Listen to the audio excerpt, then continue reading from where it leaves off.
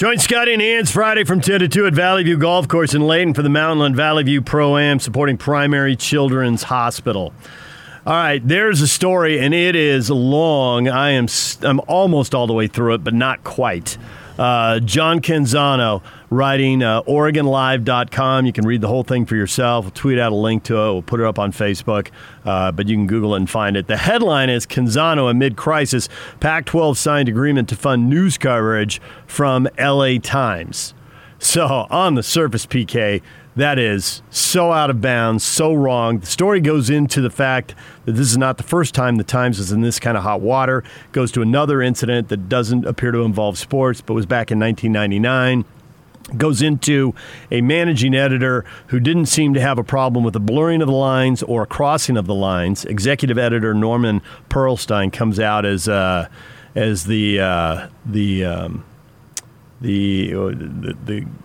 problem, basically, in all of this. Also declining comment now. A year ago said, don't let the Pac-12 speak for me. So originally the Pac-12 wanted more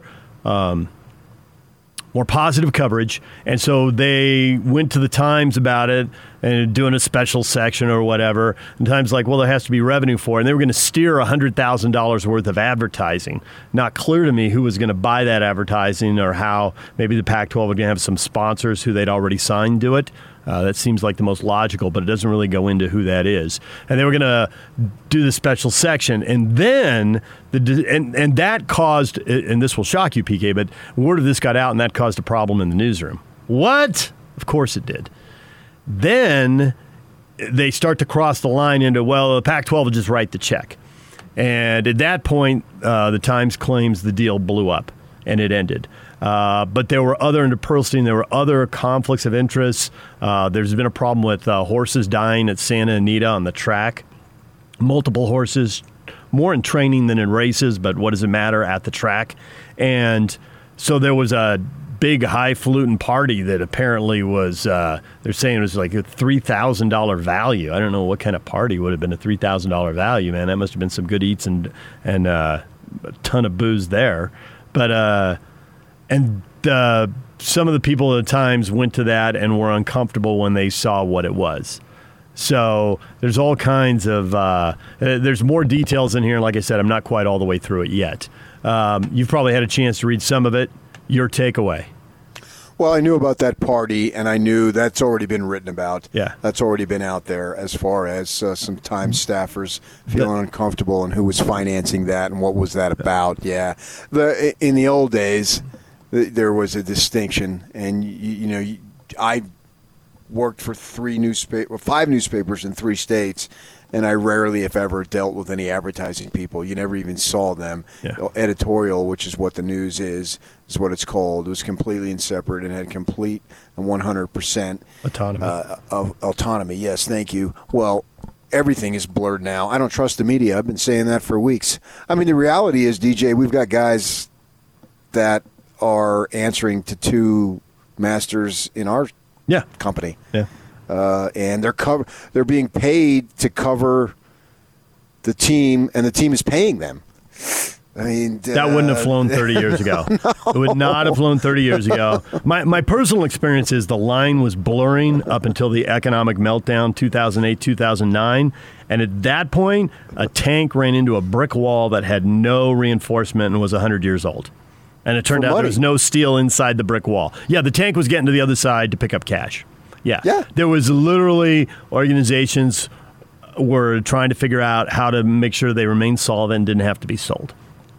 And faced with that, that's when, it just became way more of a free-for-all than had ever been. And I didn't work for newspapers. And newspapers have always, the line is drawn in newspapers. It's black ink. It's clearly visible. It's not a pencil line that's been smudged. That's the way it had been. The previous thing, I just found it. There's a lot of info and there's a lot of names in this story. And when you read it, you're going to have to reread stuff if you don't know who the players are and know who the people are. But the other incident with the LA Times, where they famously crossed the line, was in 1999. It dedicated an entire Sunday magazine issue to the Staples Center. That's the thing that could be done because the Staples Center is new and people are interested in it. It's also the thing that could be done because there's a profit-sharing agreement and there's $2 million on the line. And it turned out it was the other one, and so that's public embarrassment, forced a public apology from the publisher, and raised questions about editorial credibility. And now you go, 10, 15 years down the line. No, more than that. 18, 19 years down the line. And, they're back in the same territory again. Yeah, so I think the public has a great distrust for the media anyway, and this just increases it. And it has nothing to do with the president. I think maybe it has something to do with him. I'm not sticking up for him by any stretch, but I think the public has always had a low opinion. Well, it's even more so now. We've got people. They're getting paid to cover these teams, and they're getting paid by the team. And you could say, well, yeah, but I have 100% autonomy and independence. Okay, you probably do, but nevertheless, that's the situation. Sam Smith, who made his mark covering the Bulls, writes for Bulls.com. Yep. Who's paying that? And there's a disclaimer on the website. At least there used to be. I haven't looked at it in a good long while. But, he has independence and the ability to write and say what he thinks. Great. Okay, fine. But you're still getting paid by him. So there you go. That never would have happened when I was making my way into business. That's why I get all upset about all these all this media stuff that is so slanted. That never was my thing. It's not the way I was brought up in the business. It wasn't. You reported the news, and the news spoke for itself. Now you got to opine on the news, and that's the reality of it. News isn't news anymore. It's entertainment. How do you make a buck? It's entertainment. That's what it's morphed into. Guys like Rush Limbaugh making $15, $16 million a year. And people take his word as if it's gospel. And man, he really is this and that. He's an entertainer. And he's a millionaire 100 times over as an entertainer. But so there are no lines. Everything is blurred. The news organizations got crushed by the entertainment and the infotainment. And now we see them trying to react, trying to be who they were, but trying to compete in the new environment. And that's not going very well. And even if you're not working for another organization, I'm not working for another organization. But where does my paycheck come from? Jazz. Let's be completely transparent here. Jazz. I can kill you. I mean, obviously it's you and Gordon. You are the two guys that we have on our staff who are getting paid. You work for another organization, and you're getting paid by the Jazz to cover the Jazz, in addition to working in another organization. All right, fine. Let's have complete transparency here. Well, I'm not getting paid. Well, I guess I am by Channel 2 and another one I'm not sure I'm going to do anymore. But I'm still getting paid by this organization. So complete. I'm no different than you two. I'm right there. I am shoulder to shoulder with both of you. Well, in terms of that, as we've seen, and this is another thing that's changed over the course of our careers. We didn't see teams buying up media organizations. And there's two sports talk teams in this. There's two sports talk stations in this town, and the Jazz bought one of them, and the guy who owns RSL bought the other one. And they bought them up. Now that didn't happen 30 years ago, but in the 30 years ago we didn't see restaurants inside arenas either. But in the bid to control all the peripheral income that gets built around a game, we're seeing people who have the resources to do it, we're seeing them reach out and pull everything in-house. And that's from, tacos you eat before a game to the media to, clothing. They're hip deep in apparel. For a while, they owned a whole chain of stores that were outside the state. If you're only hip deep in apparel, that means you're topless. Hey-o! It's too early to go to break. Normally that's how we'd end it. But shouldn't you be like neck deep? Theoretically, yes. But that's not the expression. But thanks for being literal, Captain Obvious. So the other part of this story, aside from the view from the LA Times, the other part of the story is that and Canzano has some stuff on this, that the Pac-12 staffers just got appalled at a couple things. One was the ham-handedness of all of this. It was clear to some of the staffers that this was going to blow up. Just like it was clear to some of the LA Times people who weren't the one boss who was really driving it. A, it's horrible, and B, it's not going to work either. It's like the bad lie. Am I mad that you're lying to me, or am I mad that your lie is so pathetic? You must think I'm stupid. This Gotcha. isn't. So there are people in the Pac-12 office who are just like, really sitting there. Literally, you think you're going to buy the coverage? There were literally people in the Pac-12 office thinking, why don't we just do a better job, and then people will write better stories about us? Sure. And that did. So it's not like the whole Pac-12 office was up in the night on this. And then also, this will shock you not at all, but the story also, a chunk of the story goes into how expensive some of the consultants were who were brought in, and how much time they were spending there giving presentations. And some of them, this happened in both cases. The lower level people at the Pac-12 and at the Times started doing homework on their bosses. Somebody who worked at the LA Times was told, you get paid, I'm paraphrasing now, but you get paid to do stuff for paper, not to look into my bleep. Yeah, that was said to a reporter. To a reporter. You can't go to a reporter and think you're going to keep secrets from them. Secrets that will work for the reporter if they're public. This is literally what they do. They find stuff out. They have a knack for it.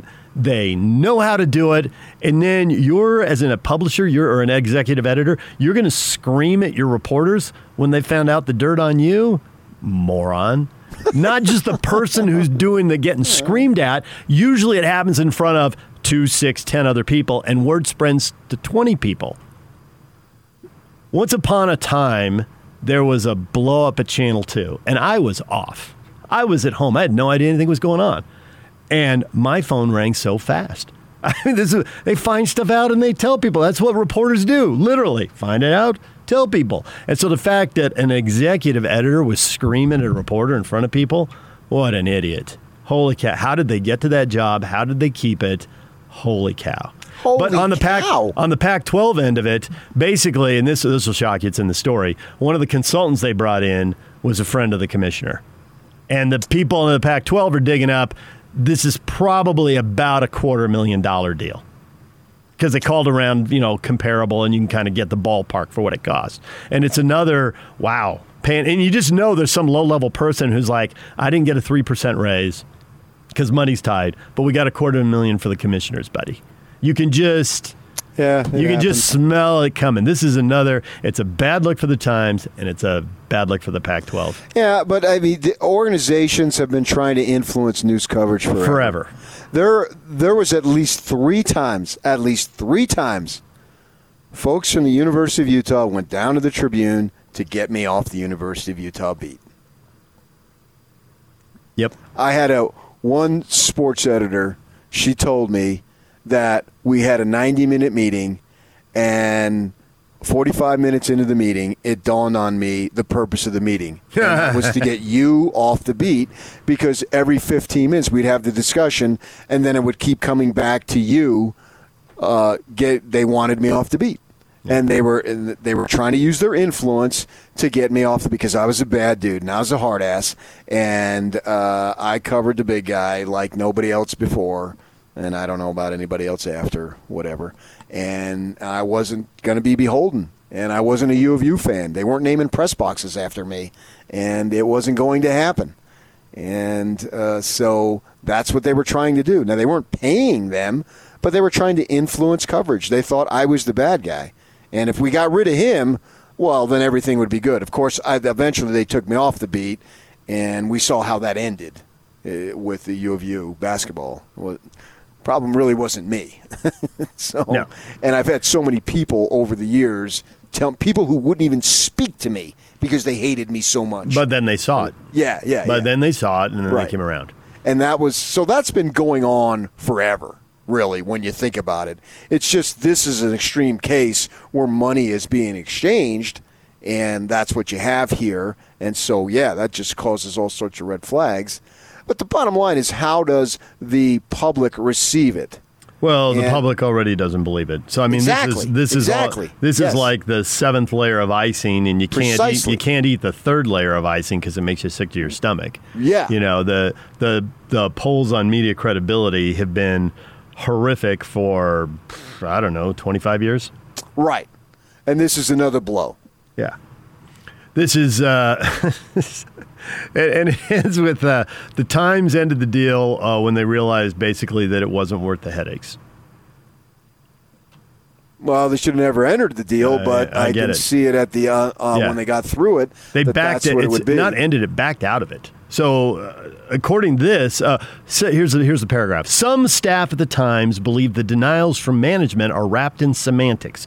That the newspaper backed out of the agreement after Pearlstein's is really the villain of the piece. After Pearlstein realized $100,000 in advertising revenue wasn't worth the headaches it was causing. Does seem awfully low. Yes. I mean, I would expect in the seven-figure range before you would. Everybody's got a price, I guess. Yeah. But $100,000 seems like an awfully low price for the hit you're going to take. If you're going to take that big of a hit, it better be in the millions. Right. But it starts with the special section, and then it just starts to morph, and the red flags are going up, and the people in the newsroom are like, "What are you doing?" Oh, yeah, and newsroom people at their core are some of the most cynical, bitter people you've been around, and I'm proud to say I'm one of them.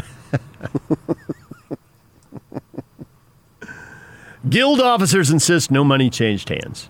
Yeah, but the mere whiff of it smells so bad that does it really matter at this point? I know we got to go to break. When Anastasi came in, he was a sports editor over at the Watchdog. He instituted a thing where he paid the Jazz, he paid BYU Utah for the pregame meal. Yeah. He wouldn't even let you take the meal unless the Tribune folk paid for it. DJ and PK coming up next. Craig Bolerjack, TV voice of the Jazz. Stay with us.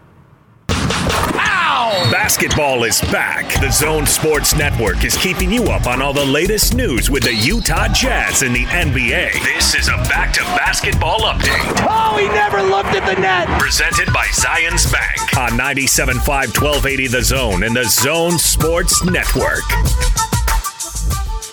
Utah Jazz restart the NBA season today, 4:30 against the New Orleans Pelicans in Orlando. The game's on TNT. You can listen to it at 3:30 with the pregame show here on The Zone, and then the tip at 4:30. Pelicans rookie star Zion Williamson will be a game-time decision as to whether he'll play. Clippers and Lakers tip off at 7 o'clock. Also on TNT, Anthony Davis expects to play in tonight's game despite an eye injury suffered in a scrimmage Saturday. Davis will be evaluated before the game after suffering from light sensitivity since being elbowed inadvertently by Michael Carter Williams. This back-to-basketball update presented by Zions Bank on 97.5 1280 The Zone and the Zone Sports Network. For a bank that understands your business, Zions Bank is for you. Now let's get this party started. This is Hans Olsen and Scotty G on the Zone Sports Network. David Locke, play-by-play voice of the Utah Jazz. I like Mike Conley. He's had some great stretches. What have you seen from him in these scrimmages? Well, he's quick. He looks assertive. He looks comfortable. He looks great. He's just been a little nipped all season long. He didn't have a health-free offseason from what he told me coming into camp. So I think he might have had his health-free offseason just now, and coming off the way he had been, carefully handled by the Jazz during those last two stretches, and he's played those 11 games. That's enough to put you at peak performance. So he might have been at his healthiest point when he came out of this, and that might be why we're seeing him play at this level. Hans and Scotty, weekdays from 10 to 2 on 97.5 1280 The Zone and the Zone Sports Network. DJ and PK, it's 97.5 and 1280 The Zone. Time to talk basketball with Craig Bolerjack. He joins us on the T-Mobile special guest line. T-Mobile and Sprint coming together to build the best wireless company around. Visit T-Mobile.com for online services, local store availability. Bowler, good morning. Hey, guys. How are you? Good. I was golfing yesterday, and I ran into a Bolerjack all grown up, and I didn't recognize Brody. Yeah, he told me that you didn't know who the heck he was. I think it's probably his the whiskers, right? It was exactly what I told him. If he remembers, he said, "Yeah, it's like wow, I'm looking for babyface Brody. He's got the tough guy. Yeah, I got about 12 hours going. I'm a guy's guy." No, he said it was good to see you, and he said his golf game is horrible, but he's trying to reestablish it, I think is what he told me. I thought that's a pretty grown-up word there, bud. I like that. Nice. All right, enough of the family times. Let's get right to the hoops. The number one question you have about the team going into this game is? Well, making up 20 points from Bojan Bogdanovic and staying, I think, offensively minded, which, again, we saw in the 3 scrimmages, DJ, where Quinn trying to compensate for Bogey's absence is to go 4 guards at times with Gobert in the post and try to up the tempo. And hopefully some defense, some mismatches will allow them to also score on some turnover transition buckets. So some intriguing thoughts, some intriguing coaching that we saw in the 3 scrimmages. I didn't think the Jazz were that engaged in the first game against Phoenix, but a little different with Miami and Brooklyn.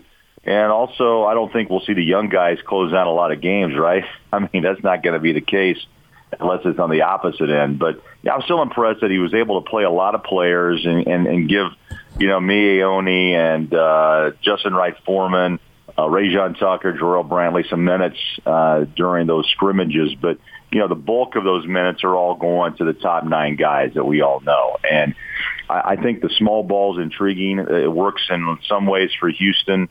Obviously, they found Gobert at the rim. And it seems to me that Donovan Mitchell's looking for the big fellas. So maybe that is all behind us. So I thought I would see more offensive opportunities, and by that I mean shots from Royce O'Neal. I did not see that in the 3 preseason or exhibition games. So my guess is that's probably a wrong take that I had, and it looks like it's going to come from 3 guys that are going to possibly increase their offensive production. That would be Gobert, Conley, and Niang rather than O'Neal. Is that accurate? Yeah, I think you're accurate. If you break down the stats, he took an average of 4 shots per, which is pretty much what Royce would get in a regular season game. Obviously Clarkson is a high-volume shooter, and I think what we saw is what you're going to get. But, yes, George, Joe, Mike, obviously, and PK, when you look at, I finally got – it was hard to get stats and box scores on those scrimmages from Orlando, but when you finally got the final tally of the stats in the preseason, in the scrimmage games, Mike Conley led the Jazz in scoring, followed by Gobert and Clarkson. So, I think Mike, who only had 4 assists in those games, also maybe in his own mind now has realized they need him to score, and there's other ball handlers too, meaning Joe and Donovan and Clarkson and Moutier, who was in that 4-guard rotation. So maybe that is not as much of a plan for Mike, that he's out there to score, get into the paint and finish, or get into the paint and throw up the floater against bigger opponents and try to take advantage of the mismatch and draw the big guy out and toss it over the top. So, again, saw some interesting things in the scrimmages, but those are scrimmages, and tonight is the Pelicans with D. Faves, and still, I unless you guys have breaking news, I still have not heard that Zion for sure goes. I know he's gone through workouts and some 3-on-3s, but nothing definitive. I'm sure they're worried about is he in shape, and I can understand that after the injury and coming back. Did he put on some weight? I don't know, but if he can, I'm sure he's going to go tonight. So I'm intrigued because certainly Donovan did have a lot of assists to Rudy. But, the Jazz offense is run to put people in a scramble. It basically turns into a 4-on-5, and the open person's supposed to take the shot. Right. So the Jazz, PK and I were talking about this yesterday, and PK made the point, well, they want Donovan to get Gobert the dunks. Well, yes, they do, because that's such a high percentage option. And they were playing lesser teams with lesser talent. And so that worked. And I know Locke has been talking about they've tweaked the thing that they've done, and Donovan's running the pick and roll slower. And the whole slow-mo Joe thing, Joe's not that slow, okay? You don't defend Paul George for a whole playoff series and have success because you're not athletic. You play slow because it actually is letting something happen in the play and putting pressure on the defense. So it's great that all of that worked in the scrimmage, but I got to say I have my doubts. When they play better teams, I think better teams are going to be 100% dedicated to taking away Gobert dunks, and they're going to have more talent to do it. Now, maybe with this tweak, the Jazz will still get what they want. And like Jerry Sloan said, you pretty much shoot 99.5% on dunks. Once in a while, a guy throws one off the back of the rim. But they're awesome. Right. But teams are going to take that away, and I'm just wondering how everybody's going to react when that gets taken away. Yeah, no, it's a great thought, and you're right about Donovan playing a little slower. He's picked up a few of Joe Ingles, I think, tricks when you kind of just slowly dribble and let the defender ride your back, and then you pop the ball on the roll, pick and roll.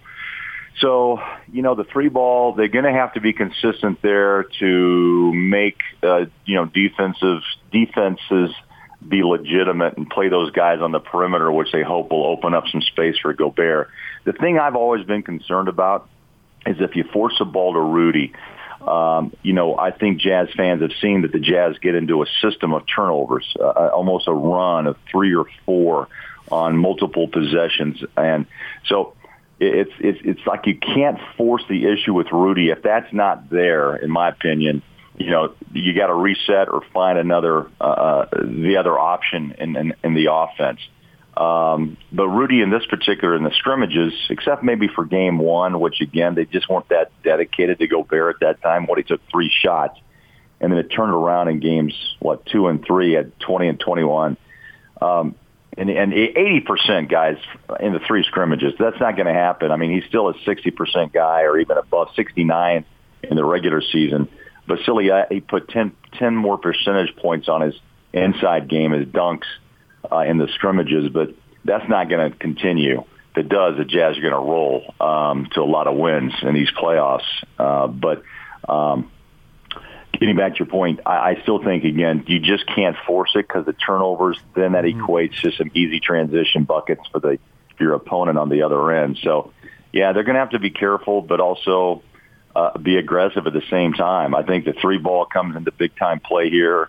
The Jazz, put up, 34 during the regular season. That may have to really kind of eke up into the low 40s to be that competitive, in my opinion.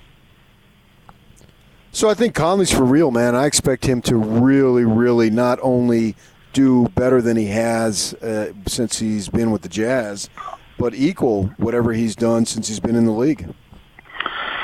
Well, PK, he kind of takes what happened prior to the shutdown on March 11. His last 13 games, he averaged nearly 17, and then he knocked down 44% of his three-point shots.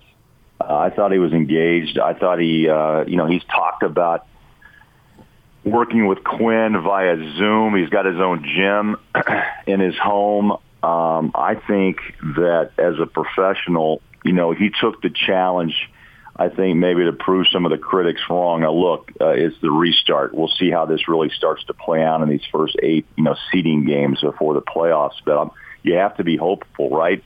I think also, as I said before, I think he doesn't feel like now maybe he has to run the entire show. He's got Donovan. He's got Joe. He's got Jordan Clarkson. Even Moutier is going to get some minutes, I think, with this new look of the 4-guard lineup. So maybe, again, he just becomes more offensive-minded, PK. That's kind of what I felt and what he talked a lot about during the so far in the bubble, is that he is going to be more of an offensive presence, and he feels much more comfortable and understands now how to play with Donovan and what Quinn Snyder needs from him. I just think that defenses are going to do whatever they can to take away the Gobert dunk, and they are not leaving Donovan. And I think that's going to put Conley in a lot of, for lack of better, it's not quite this simple, but it's basically, it's going to turn it into a 3-on-3 game in the middle of the floor in a lot of possessions. And for a player like Conley, who's ambidextrous and can shoot the 3, I got to think he's going to light it up, especially because before he had to pass the ball to Bogey. It was the right basketball play. And Bogey's not there to throw it to now. Now, that doesn't mean Niang can't hit threes. PK's made that point, and he's spot on about it. There's still other guys who can score. I just think that I think the easy adjustments for most teams are take away Donovan and Gobert, and I think Conley's going to be opened up to have huge games.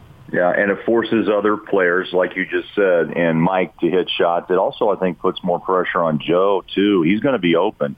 And until he proves otherwise, he's a three-point shooter. We know it.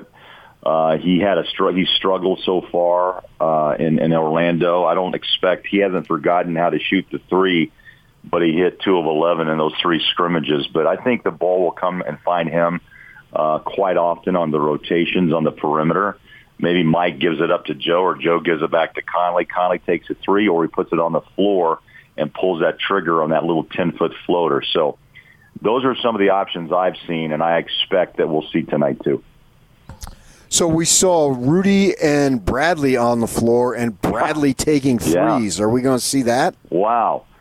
How about that? That was one of the big surprise of the bubble so far. I know that Tony, during his time off, has decided to try to become a three-point shooter. He missed a couple, then he hit one straight away. And it was interesting to see the 2 bigs. I don't know if that was just a bit of an experiment. Does Quinn use it on one or, for a 4-minute span just to kind of give a new look? I don't know. It's going to be, interesting to see. The 2 bigs. And if that's pretty popular, PK, if you can have 2 guys that are in the 7-foot range play at the same time, and one can actually have some 3-point shot ability, then wow, it's another feather in your hat offensively. But I got to see more of it, and I got to see more consistency from that. But it's still intriguing to see. And Quinn's a guy that, as we call him, the mad scientist. He was cooking up something, right? We'll see.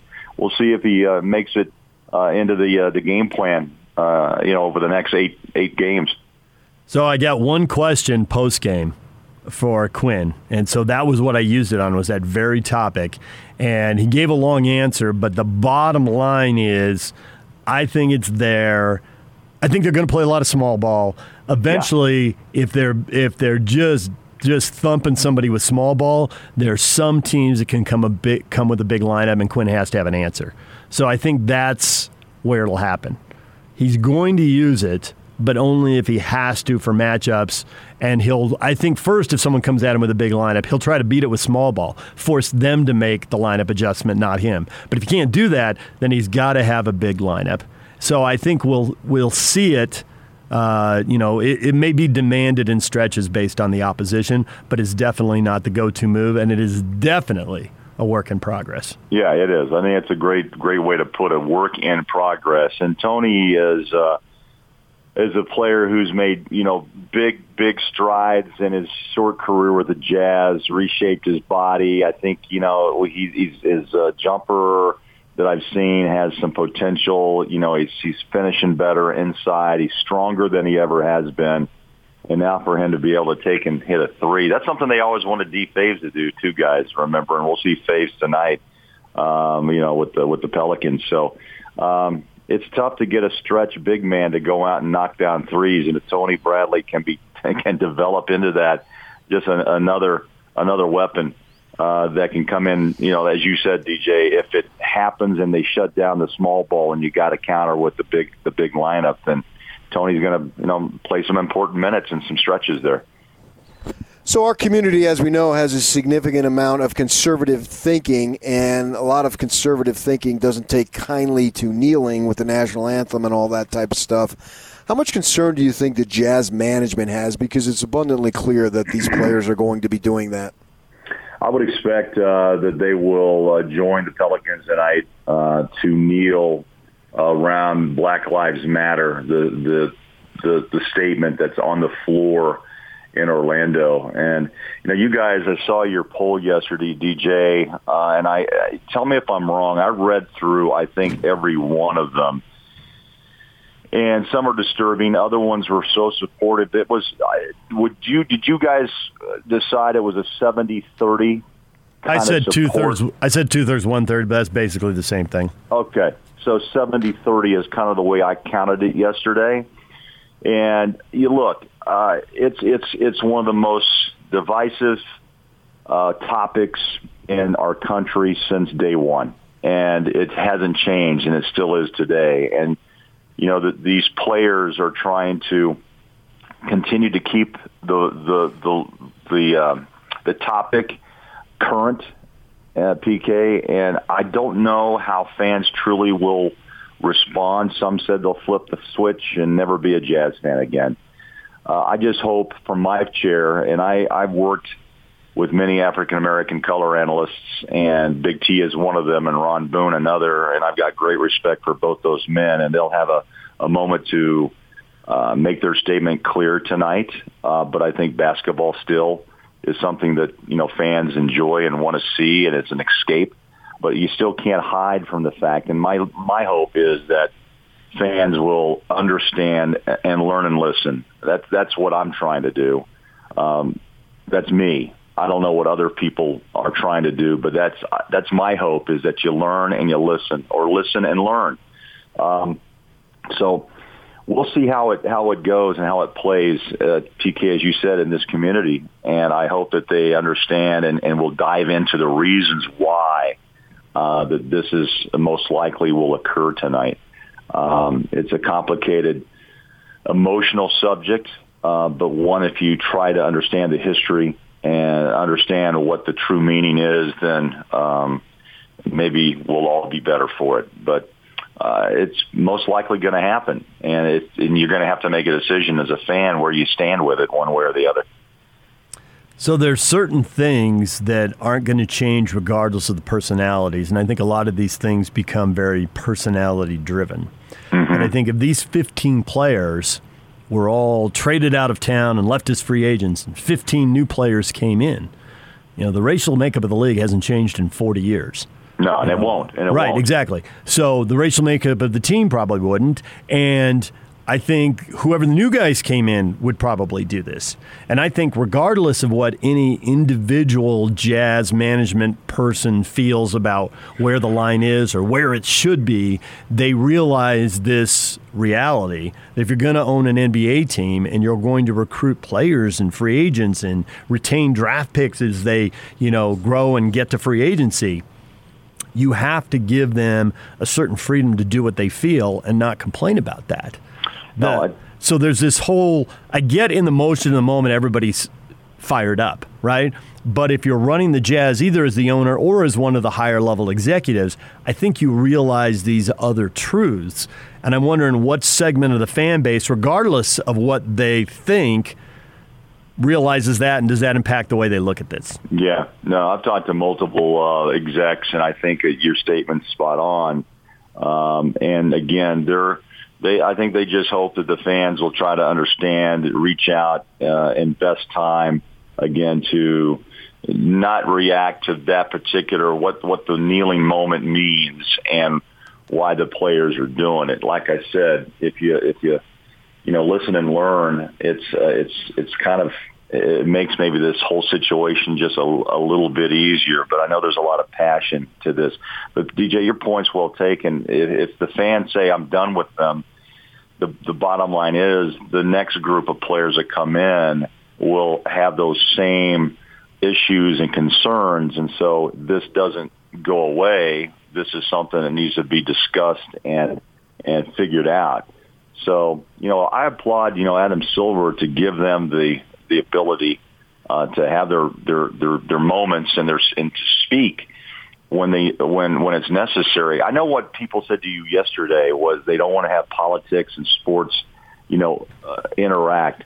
And I think the three of us can explain and understand this as well as anybody, is that when we all first got into this business, sports was basically one thing, and that was just, wow, entertainment, show me the highlights, and Jordan flying off the floor and into the rim, and ESPN every night, whether he won or lost. It was just about highlights of high-flying Mike, and before that it was Dr. J, Julius Erving, the Bird, and the Magic matchup. And then all of a sudden I had to introduce myself into some domestic issues in sport, and I had to start using the word, right, DJ PK, alleged. And, that was a very important situation. Drug arrests were also part of sports and how that overran into their private lives, into just the world of sports. And so it's a reflection of life. And sports still, we want it to be separate and fun, and we want to forget. But in reality, That's not the case right now. And things have changed since I first, put on a microphone. I won't say how long ago, but it's been a while. You were so young, I might have confused you with Brody. But you guys, right? I mean, PK. Think of the days you had the pen in hand. I mean, it was just kind of where you went out and the guy was all giggly and fun, and yeah, man, it was we busted tail, we worked hard, we were on the field, whether it's football, basketball, baseball, whatever it may be, and then some complications of life started to interact with sports, and that's where we have built and where we are today. Yeah, I agree. Bowler, thanks. We appreciate it. All right, guys. We'll see how it turns out tonight. Make sure you tune in. 4:30. DJ and PK, it's 97.5 at 1280 The Zone. DJ and PK, it's 97.5 at 1280 The Zone. We're brought to you in part by Action Plumbing, Heating, and Electrical. Spring into action now. Mention this ad and receive $33 off any service. Call Action today at 801-833-3333. That's 801-833-3333. All right, PK, we got the question of the day up. What do you expect? The Jazz restart. We got people 8-0, 8 straight wins. Sounds awfully optimistic. 5-3. Can they actually pull that off? Or is that just like the high-end goal we should set for them, but we're not sure they're that good? I'm not ruling it out. I get that. I get that. That's why it's the high bar and the hope, but not the expectation. See. I got to see how this.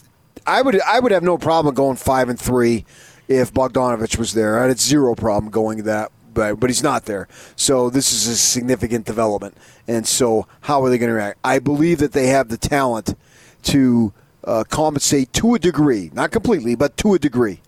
And so I want to see it. And I saw some positive signs in these 3 games. But what do these 3 games mean? I don't know. Not much. I don't know. Maybe they don't. Maybe they mean more, though. Why? As far as the Jazz go, I'm not talking about the result. I'm not talking about the opponent. I'm talking about the Jazz. Does it mean that Mike Conley says, "Hey, man, I'm here, and I'm going to do what I can do. Yeah, and I'm going to show." So that could mean something. It has nothing to do with the opponent and the score of the games. It's the way he played, and Niang was firing him up. I thought Niang was a lot more offensively, just attitudinally and mentally aggressive. Shots got to go in. I understand that. But aside from that, for the second, I thought his play looked like it looks like he was told, son, you have to do this. It was like a mindset. Yes. And if that continues, well, then I can see some replacement for Bogdanovich. Niang, is it 4 guys? Conley, Clarkson, Niang, but it's Royce too. Or it's Joe. Now it's like 5 guys, so it's literally everybody. But I didn't see much difference from Clarkson, O'Neal, and Joe. DJ and PK, it's 97.5 at 1280 The Zone.